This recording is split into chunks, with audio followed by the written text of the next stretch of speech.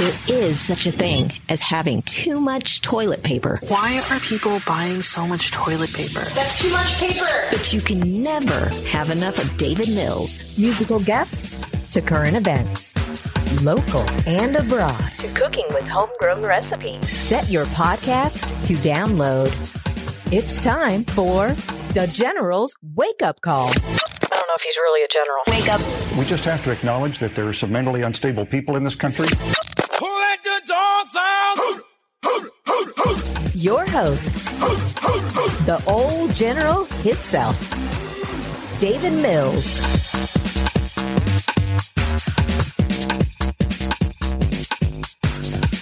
Forward, I don't make a list of what I'm going to ask. I just shoot from the cuff. That's cool. I do. Cool. All right, I have kind of my boss, I guess, in a podcast with you today. And I know you used to do podcasts, and it's Grant, and it's all red. All red. Yep. All red. Compound word. That's right. All red. All red. Well, Grant, I know I don't know exactly what your official title is at Webb, but so I'm the general manager. General manager for Webb Toyota. That's right, here in Farmington. But you're part of the Webb family. Yeah, so I kind of weaseled my way in about 20 years ago. So I married into the family. Perry Webb is my father-in-law. So his second daughter is my wife. So Marlo is the grandfather then, right? Yeah, so he's grandpa. The group, the dealership started in 1927. Perry Smoke actually started it all. He had just a service station at first, and then he got the Chevrolet franchise, I want to say in the 50s. And Marlo Webb is his stepson. Gotcha. So I represent the fourth generation in the car business for the family, which is a really rare deal. We'll go to car dealer meetings and different things, and they'll have people stand up. Okay, if you're a second generation dealer, everybody stand up. And, there's 35, maybe 40% of the room, somebody will stand up. And then they'll say, okay, third generation, stay standing. And, then it's down to like 10%. And when it gets into fourth generation, there's like three of us. There's like nobody left. Fourth generation. It's very, very rare. That's a long time. And I know that my dad and Marlo actually used to do stuff together in Farmington. Oh, really? Yeah. Very cool. Yeah, years and years ago. And I'll tell you what impressed me about Marlo is when I was doing the training, and I know he's having a little bit more difficulty getting around, but he was, at that time, he was at work every day. Yeah. And he came in, introduced himself, and I'm sure he doesn't remember me. I was just a little fart when I met him the first time, but yeah, very friendly, very nice. Yeah, he's a wonderful man. Listen, and I'm not going to try to embarrass you, and I know you don't like to toot your own horn, but I know that Webb is entangled in the community. Maybe entangle's the wrong word, but really involved in the community. Yeah, absolutely. The Connie Mack, you supply all the. What is that exactly? Because I remember taking we didn't get to have the Connie Mack this year, but right. So for Connie Mack, one of the things that we do, and like I mentioned, we've been in Farmington in the Four Corners since 1927. Long time, almost 100 years now. And so this community is something that's really, really important to us. And so we try to give back where we can and be as involved as we can. One of the things that we do for Connie Mack is we provide courtesy transportation to all the coaches and the dignitaries, umpires, people that are coming from out of town. We provide vehicles for them and basically have a fleet of cars that we provide to the coaches and whomever. We let them use them for the week that they're here, and there's obviously no charge or anything like that, no cost associated with it. And it's just a small way that we can kind of give back and support. For one, I'm a huge baseball fan. I love baseball. I grew up playing ball as a kid, and I'm not from this area. But it's something that we can do to kind of give back and have some fun and be involved in such a great tournament that really it's an honor to be a part of.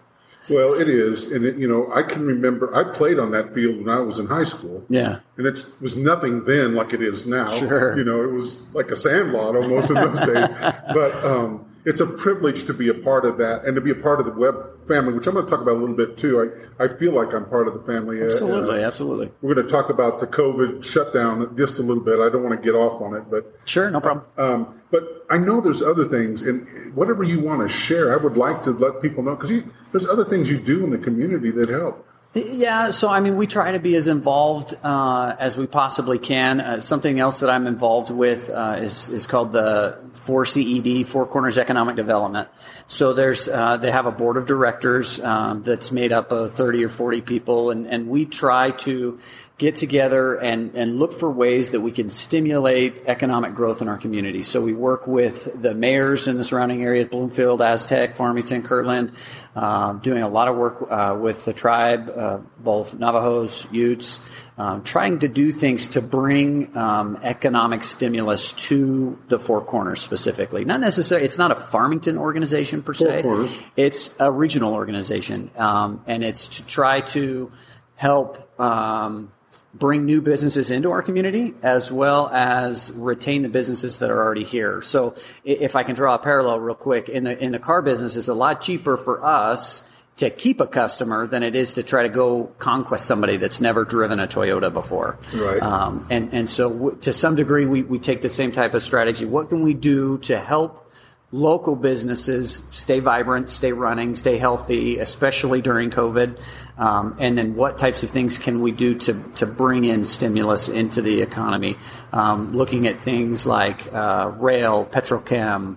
No kidding. Yeah, and looking at building a kind of trying to think of best way to describe it, but it's a complex. The movie industry is looking for areas, kind of Western type areas, geographically, landscape, to be able to shoot movies. Mm-hmm. We've had a couple shot here. We have had a few shot here. And so we're looking at maybe transforming some areas into kind of a movie set area where companies could come in and film their movies and adapt the set as they need to, because we have the landscape. We have good weather for the most part throughout the year.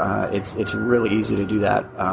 We are involved with the airport as well, trying to get more commercial flights into the area, and just across the board, all types of different things. We work really, really closely with San Juan College. Like I mentioned, the different tribes trying to do things to work together as communities to help each other and to grow the local economy. Part of my reason for the podcast is to entice people to the Four Corners. And I'm very fortunate to be able to do this at Better Homes and Gardens in downtown Farmington under the under construction, the beeping in the background. Soon to be renovated, Main Street. Main Street. Because I feel like the heart of the city is downtown, and everything spreads out from there. And the more we can do to help the whole economy as a whole, and to bring people down, there's just and I'm sure we're gonna find out where you're from, but I'm sure you can attest that there's a great quality of life here in Farmington. Absolutely. It's a good place to raise a family. That's why my dad got off the road and moved here in 1967. Oh wow, very cool. Okay, so I'm just gonna say something real quick, and then we're gonna go off in your other job. Okay, sounds great. Because I know you wear many hats. I do. But I personally, I've been I worked for Sears. I retired close to 30 years with them. And part of corporate America, it wasn't easy in some cases when things got tight, had to let people go. Sure. And when the whole COVID thing came down, I honestly, because I hadn't been with the Webb family except for, less than a year at that time. Right, it all happened. But when you called me into the office when the shutdown happened, and you told me, I just couldn't. I was in total astoundment that you're going to do everything you could to keep us on, right? And paid us through a hard time. And I just want to give you a heartfelt thanks for that. It's made me extremely devoted. I had planned on when my son graduated high school to plan on, I was going to leave after the summer was over and move down into Phoenix just to do retirement. But I feel, obligation is not the right word. Well, I certainly hope you don't feel obligated. No, it's not that. It's, I don't know. I feel it's devotion for sure. I just feel since you gave to me, I feel like I need to give back. Well, I certainly appreciate that, and want you to understand and to know, for the record, whether this is being recorded or not, that wasn't the intent. Was to make you feel like you're obligated to stay at the dealership, but we really feel like our employees are family, and we try to do everything we possibly can to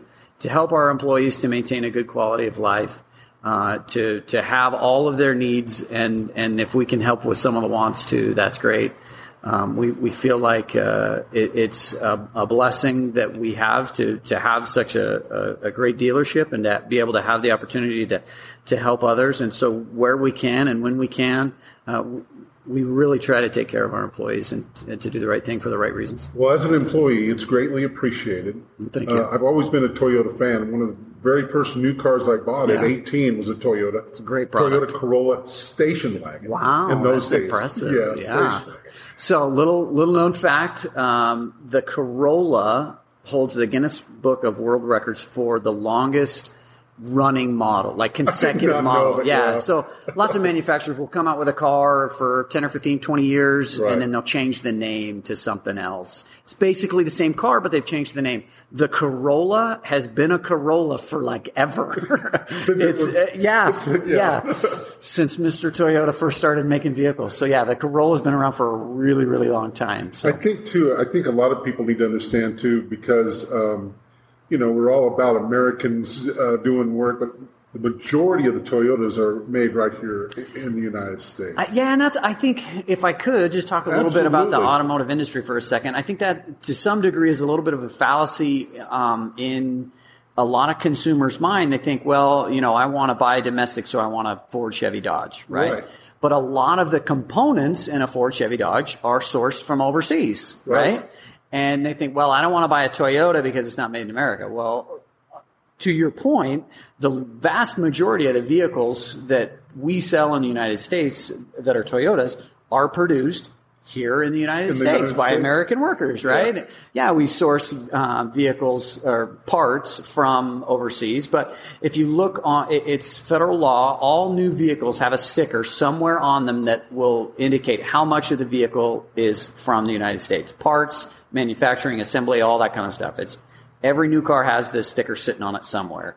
And the Tundra right now is the most American car that is on the road today. More American than a Silverado, more American than a Ram, more American than an F-150. That, it is a Toyota name plate, but that is an American truck.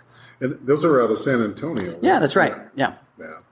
And, I know that they're constantly working on that. Toyota is also one of the innovators in the hybrid, which I traded my vehicle in, my Highlander in for a hybrid, and loving every minute of it. Oh, good. So, good. I love it. All right, so listen, let's switch hats for a second. I should silence my phone. Oh, yeah. Probably make sure for you. I'm going to do that right now. You wear so many hats. I do. And I don't know how you keep up with them all. But one that's very near and dear to my heart is, I made the mistake. I think I called you a deacon, and it wasn't a deacon, but you're actually a bishop. Is that correct? Yes. So I am a bishop in the Church of Jesus Christ of Latter-day Saints. People sometimes refer to us as Mormons. But yeah, I've been a bishop for a little over a year now.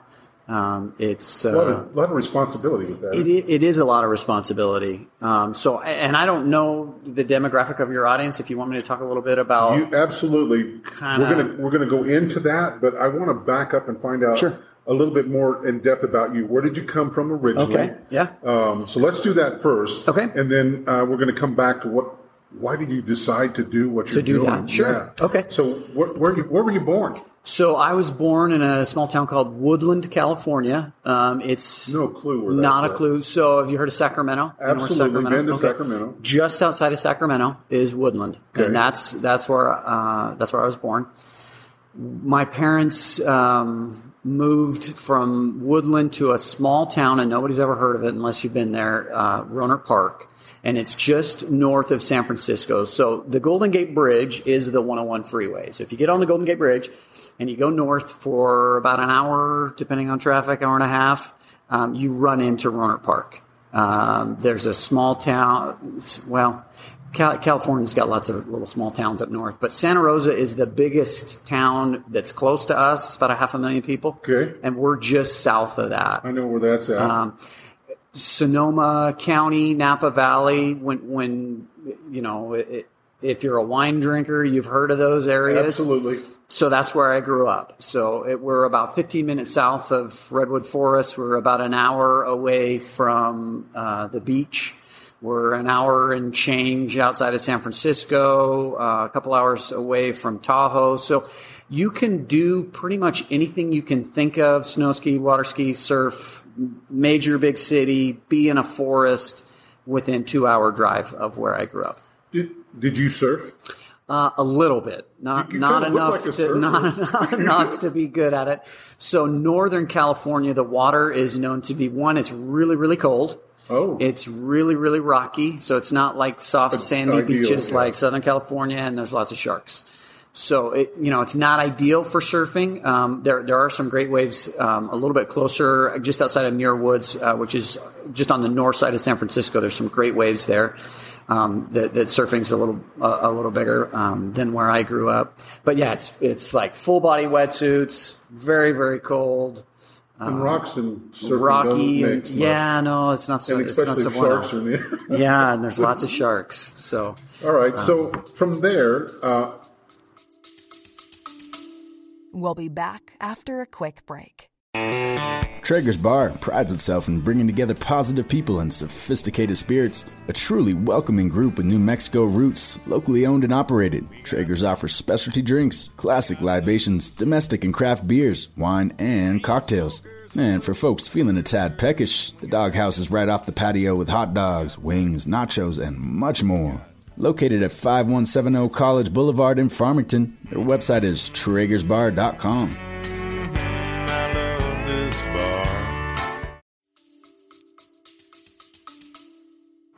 Where did you go to school? Where did I go next? Okay, so I graduated high school in '96.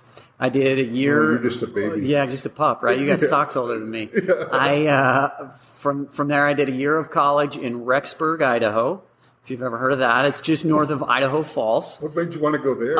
So I have some family in the area, which was helpful, and it was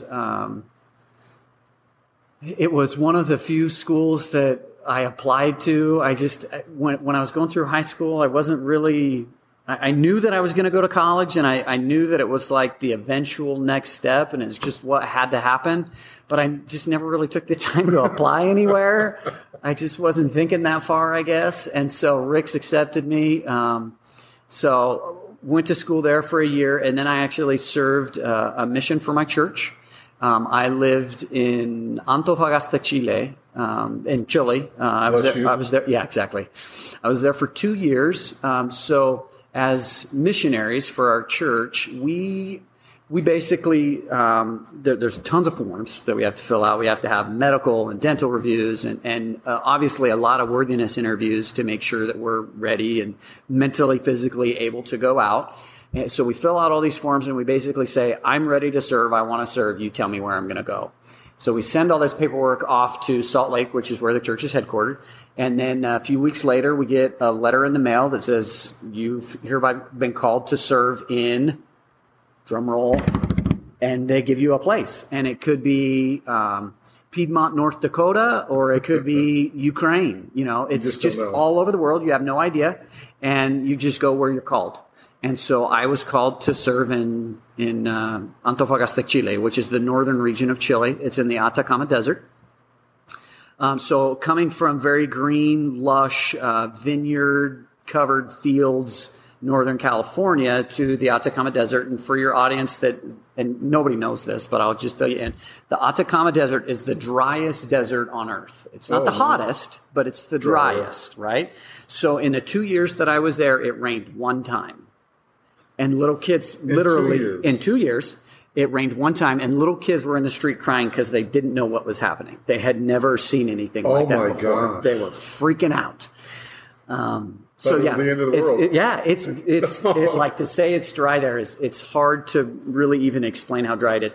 In fact, one time we ran into some guys. So it's very rare to see Americans where I was. It's very rural. They're very underdeveloped in the parts of Chile that I was. Now, Chile's not a third world country. Santiago is their capital, and Santiago, it looks like Dallas or San Francisco or any other very modernized major city.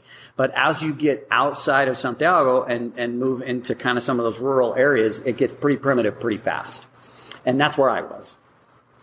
So it's very rare to run into people speaking English or, that are from America. And one day I'm walking down the street as a missionary and I hear English and I look over and there's a couple guys. And so we just go over and start visiting with them. And they were actually from NASA and they were testing moon equipment because that's the closest thing to the moon that there is on Earth. Oh my gosh. It's that dry and arid. So almost all of the towns in northern Chile are either right on the coast, so there's a lot of fishing communities, or they're mining towns. When I was there, it was about 75% of the gross domestic product from Chile came out of this area. So Chile's the really long, skinny one. If you're looking at a map, it spans basically from like San Diego to New York, lengthwise across the United States, but its widest point is only about the width of California. So it's not very wide, but it is very long. The area the geographic region that I covered is about the size of California, roughly. So holy cow. The bus ride from top to bottom. I was going to say, no cars, right? It's either bicycle or bus. So there's cars in the area. It's not. It's not that primitive. But we were by foot. Anywhere we went in town, we walked. If you remember Doc Marten shoes. Oh, absolutely. I walked through 2 pair of Doc Marten shoes, if that tells you how much walking we did. We walked a lot. But I had anytime you'd move from city to city, you would take a bus to move you around. And I went from the northern end of the mission to the southern end of the mission, which was 27 hours by bus. That was a long bus ride. And it's not like the movies where there's like chickens and goats and stuff on the bus. I mean, there were nice buses, the seats reclined and everything. I mean, it was fairly comfortable, but 27 hours in one seat's a long time. Yeah, it's a long time on a bus. So anyway, I was called to serve in Antofagasta was the capital city of my mission. So you report there and there's what's called a mission president, and that's a man and his wife that have been called to oversee the missionaries in that area. Any mission is going to have anywhere from 150 to maybe low 200s as far as amount of missionaries serving in that mission. So there's got to be somebody to kind of oversee and coordinate who's coming, who's going, who's assigned to what areas, that kind of stuff. So I got into Antofagasta. I was assigned an area, and in my mission, 3 to 4 months was kind of normal that you would be in a town and then you would get transferred to another place. So I served all over northern Chile. I was all over it. I was in mining towns. I was in fishing towns. So just all over the place. Loved it. Had a great time. My wife and I were able to go back and see some of those areas here a couple of years ago, which was really neat. She got to kind of see a little bit what I experienced there. She was actually, my wife served a mission as well. She was in Amsterdam, the Netherlands. That was fun. Yeah, vastly different, very different experience that she had versus my missionary experience. But so it was wonderful. It was a great 2 years. So served there for 2 years, came back to the United States. Mission as well. She was in Amsterdam, the Netherlands. I bet that was fun. Yeah, vastly different, very different experience that she had versus my missionary experience. But so it was wonderful. It was a great 2 years. So served there for 2 years, came back to the United States, did 1 semester back at Ricks College in Idaho, and then from there transferred to the University of Utah, and I finished my undergrad at the University of Utah. So you were born into your religion, basically. Yeah. So my parents were both members for generations. On my dad's side, it ties back to the days when the church was first formed, and on my mom's side, maybe 2 generations from that. So mid to late 1800s, we've been members of the church. Oh wow! Yeah, long time. All right, so let's go ahead. We can fast forward. We got a little bit of your psyche now. I know a little bit. Yeah. Where'd you meet your lovely wife? So that's kind of a crazy story. That's what brought you into the Webb family, though. It is. It absolutely is. And I don't know how long you want this podcast to be, so I'll try to make it the briefest. Yeah, give me the Reader's Digest. Yeah, the shortest version as possible. So when you're called to serve a mission in our church, they send you to what's called a missionary training center, which basically, if you're learning a language, they try to cram as much Spanish, German, Dutch, whatever language you're going to speak. That's very like interesting. 8 to 9 weeks, they try to teach you basically how to get yourself out of trouble and where's the bathroom and stuff like that. And, some basic... That's probably pretty important. Doctrinal language. Yeah, that kind of stuff. If you're staying domestic, if you're staying in the United States, it's about 3 weeks. They're basically just teaching you, this is the doctrine, these are the things we need you to teach, this is what it's like to be a missionary, and then they send you out to Alabama, New York, Texas, wherever it is that you're going. Here's your books. Here's your books. Yeah, thanks for coming. Yeah. So in the missionary training center, when I was there, there's roughly 2,000 missionaries at any given time that are training to go out. So I was there, and my wife was also in the missionary training center at the same time. We never met. We didn't shake hands, nothing like that. But I remember seeing her in this crowd of 2,000 from afar. Yeah, basically. And then a couple months later, when I was in Chile, I was visiting with another missionary, and we were talking, and he was showing me pictures of his family and friends and different things. And I get to this picture, and I'm like, man, I know this chick from somewhere. I've seen her. And so we started talking, and he was her neighbor in college, and we kind of put 2 and 2 together. Oh, she was in the MTC the same time I was. Oh, wow. And so never met, never talked to her. He's writing her a letter a week or so later, because they were neighbors in college, really good friends, and says, hey, I'm writing Sister Webb a letter. Do you want to say hi? And I'm, yeah, sure. Why not? I don't know her, so just write something on the back of his letter. Hey, hope your mission goes great. Hope you're doing well. I probably said something moderately funny. I don't know.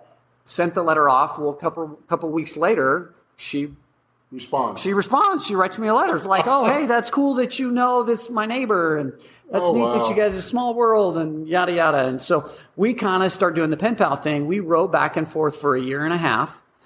I got back to the United States. How romantic is that? Yeah, it's pretty cool. Come on. So I got back to the United States on a Wednesday, and we met the very next day in person on a Thursday, which is kind of a weird story, because I have all my family and friends and all this, because I'm just coming back to the United States. She had been back for a little while.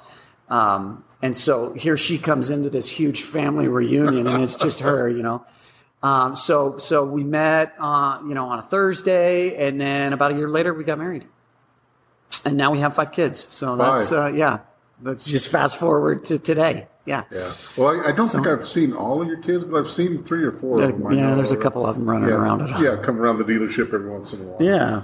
All right. So being born into the religion, it does become kind of a calling for you then. I mean, if your heart is open, because I know people that have left the church, and I have talked to them. I've been friends with them, and I know why they left, and I understand it was not for them. Sure. But do you feel in your heart that it was a true calling for you to get from where you were to where you are today?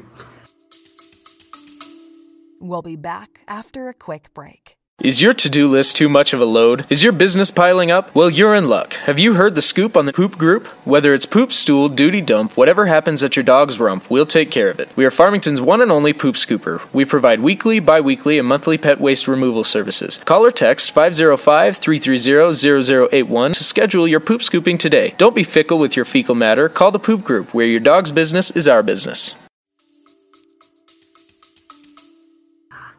I guess it kind of depends. No, it's not corny. I guess it just kind of depends on how you define a calling, really. I feel like growing up as a young man, and certainly as a teenager, I was a rebellious knucklehead and didn't really see the need for religion at all. It was a thing that I grew up doing, and we went to church every Sunday, and it wasn't even like really a negotiable. But it was definitely more of a social connection for me. So I had friends that went to church, and so I would go and see my friends, and we would hang out. But there wasn't like a deep-seated religious connection for me. I wasn't connected doctrinally to the things that were being taught. I didn't really understand the nature of God and my relationship with God and the importance of that relationship. I didn't really understand Jesus Christ and what he has done for me and how important it is for him to be in my life. I didn't know those things. I grew up, I went to church, I did the things, as a young man in our religion at the age of 12, you receive the priesthood and you start to perform priesthood ordinances, passing the sacrament, blessing the sacrament, doing things like that.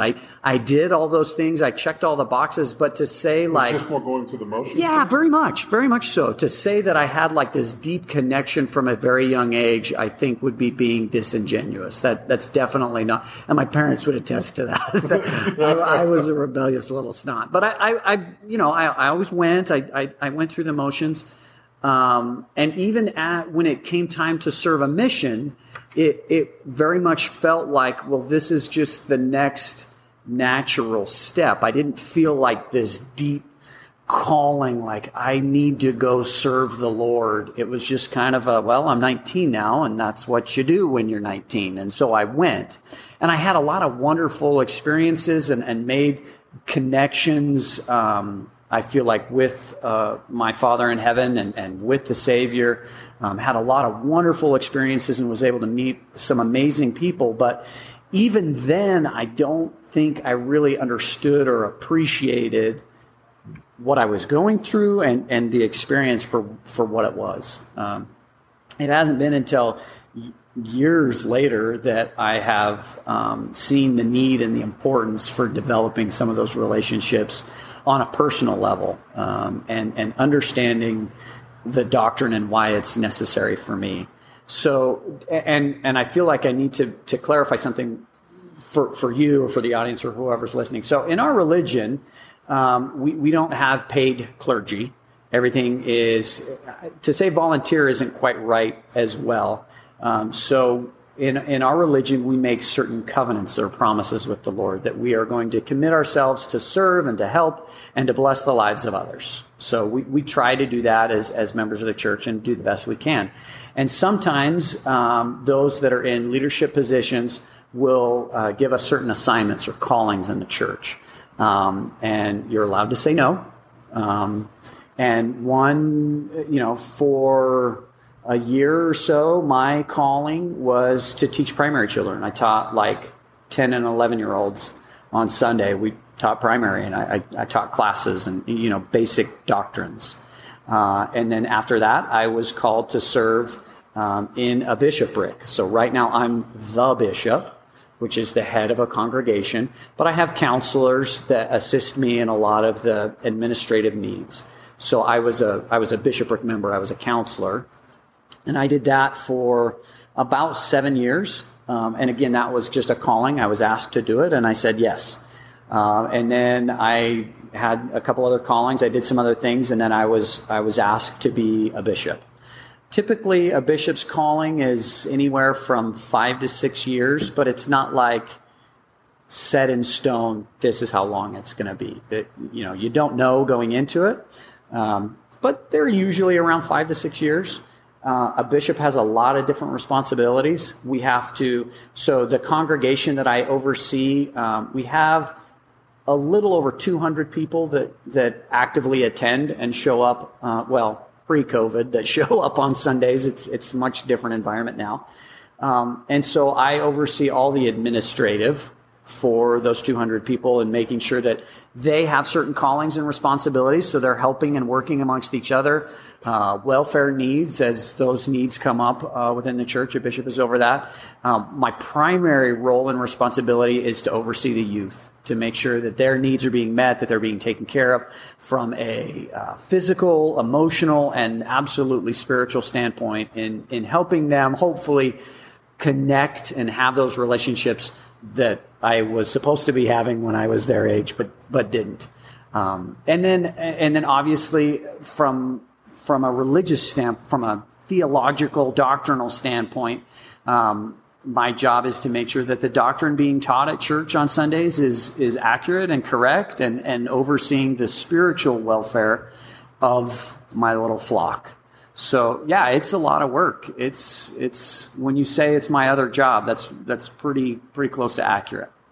Well, and to me, it's a calling. I mean, obviously you feel deep down inside it's got to give you goosebumps or at least warm fuzzies or something. Oh yeah. There's lots and lots of warm fuzzies. Yeah, part of the reason, because I've got a couple more ministers that I have coming on. Cool. And we're not going to talk about the differences between religion, and what I'm trying to get at is how difficult it has been through the COVID-19 and the whole thing that went down with that. And I mean, your thoughts on the whole deal? Yeah, so it's been challenging. I think to some degree the things that we have gone through during COVID are have pushed us to grow and develop ourselves in new ways that we couldn't have otherwise. There are lessons that you could only learn in this environment. You've had to... That's so interesting when you think about it. Yeah.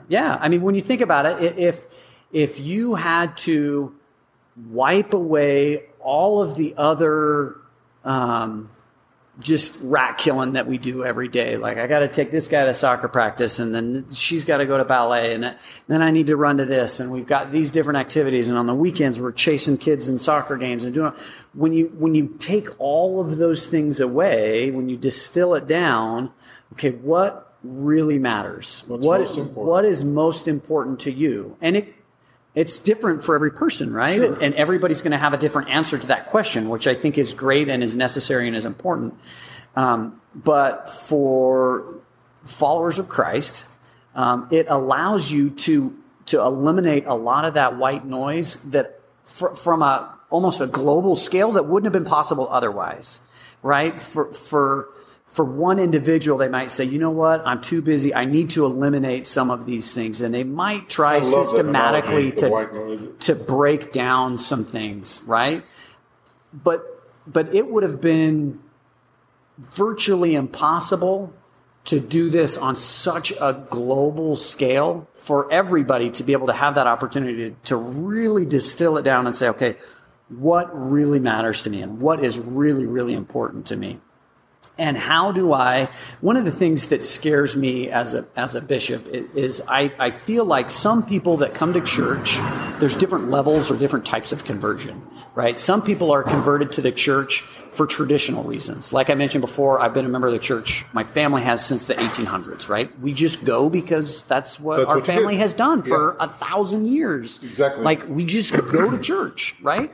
And so to some levels, it's just an institutional, traditional thing that we do. And I'm not saying there's anything wrong with that, but if that's the foundation of your belief system, that when things go sideways, when things really get bad, when things get hard for you on a personal level, is that going to be enough to get you through those hard times? So some people are converted just traditionally. I think some people are converted to the church socially. That's where my friends are, and I'm able to visit and socialize and draw strength from other people, and I have friends and their kids are my kids' age, and we hang out and we draw strength from each other in a community, and that's fine too. I'm not saying there's anything wrong with that, but again, when things really go sideways on a person, when we have personal crisis, a crisis of faith or tragedy or whatever, is that going to be enough to hold us up? Right?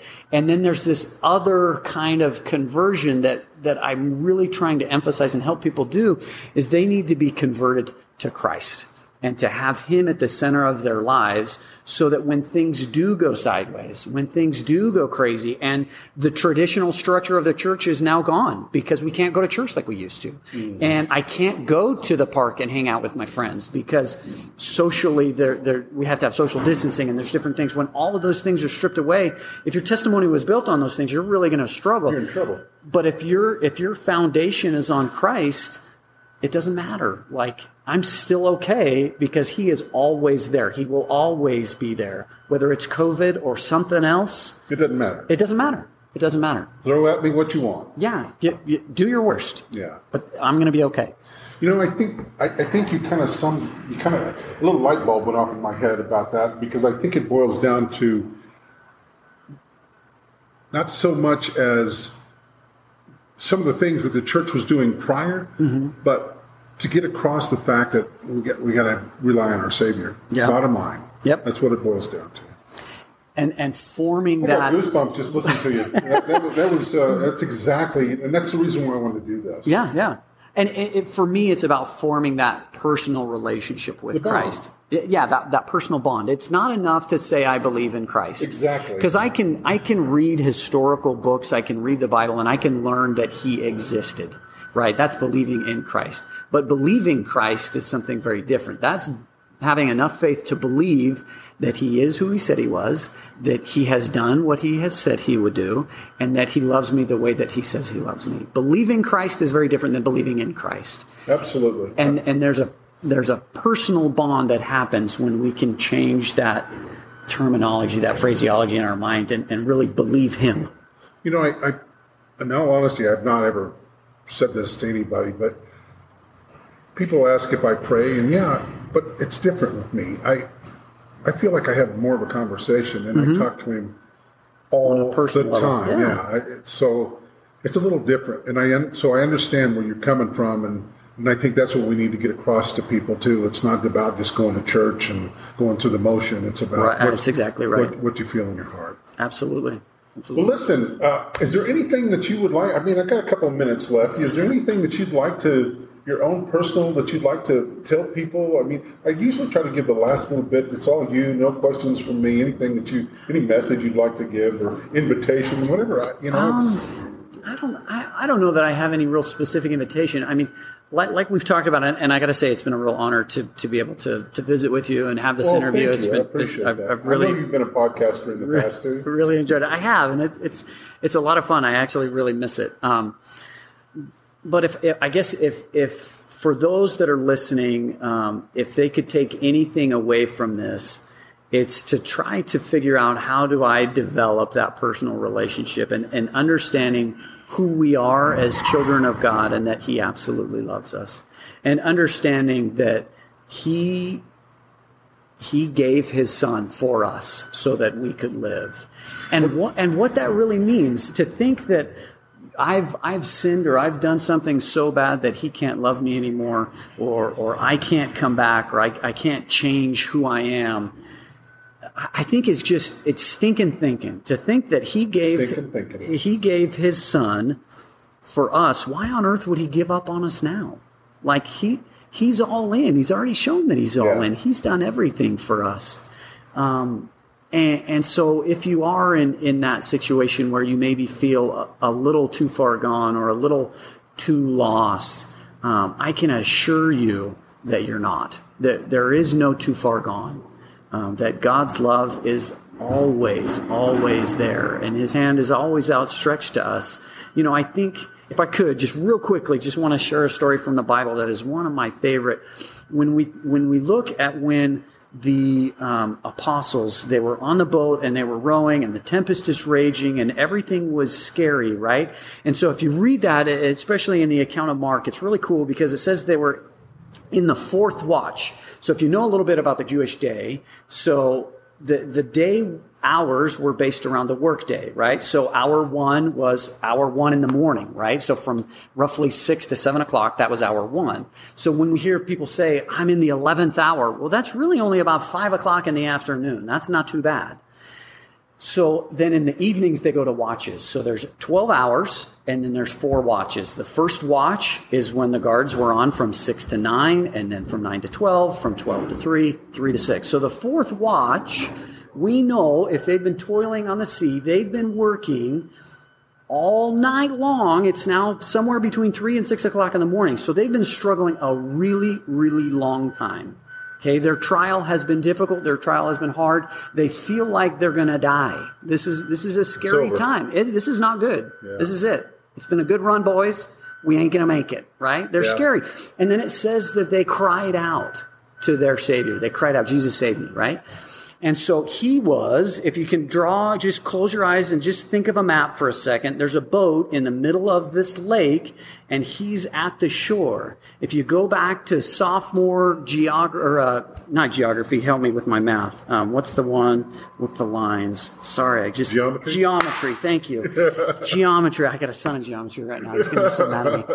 If you go back to geometry, the shortest distance between 2 points is a straight line, right? So that's how he comes to us. It's cool that he walked on water, but when you think about it, he was just taking the straightest path to those in need. He could have gone around. He could have got on another boat. He could have done other things, but he didn't. It's not the fact that he walked on water. That's cool. That's anecdotal. That's a side note. But the important thing is that we recognize he took the shortest distance between 2 points, which is going straight. If that means walking on the water, that's what I'll do. So be it. That's fine. I will get to you. I've never looked at it that way. I will get to you.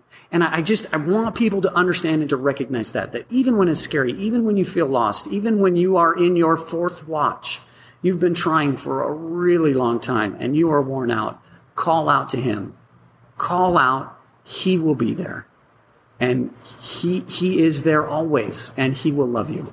I love that story. I love just the direct route that he took there. And I think sometimes people lose that and don't they think the miracle is that he's standing on water, which is really cool. Like, I don't do that. But I think the most important thing is that he takes the direct route to us. So I just wanted to share that.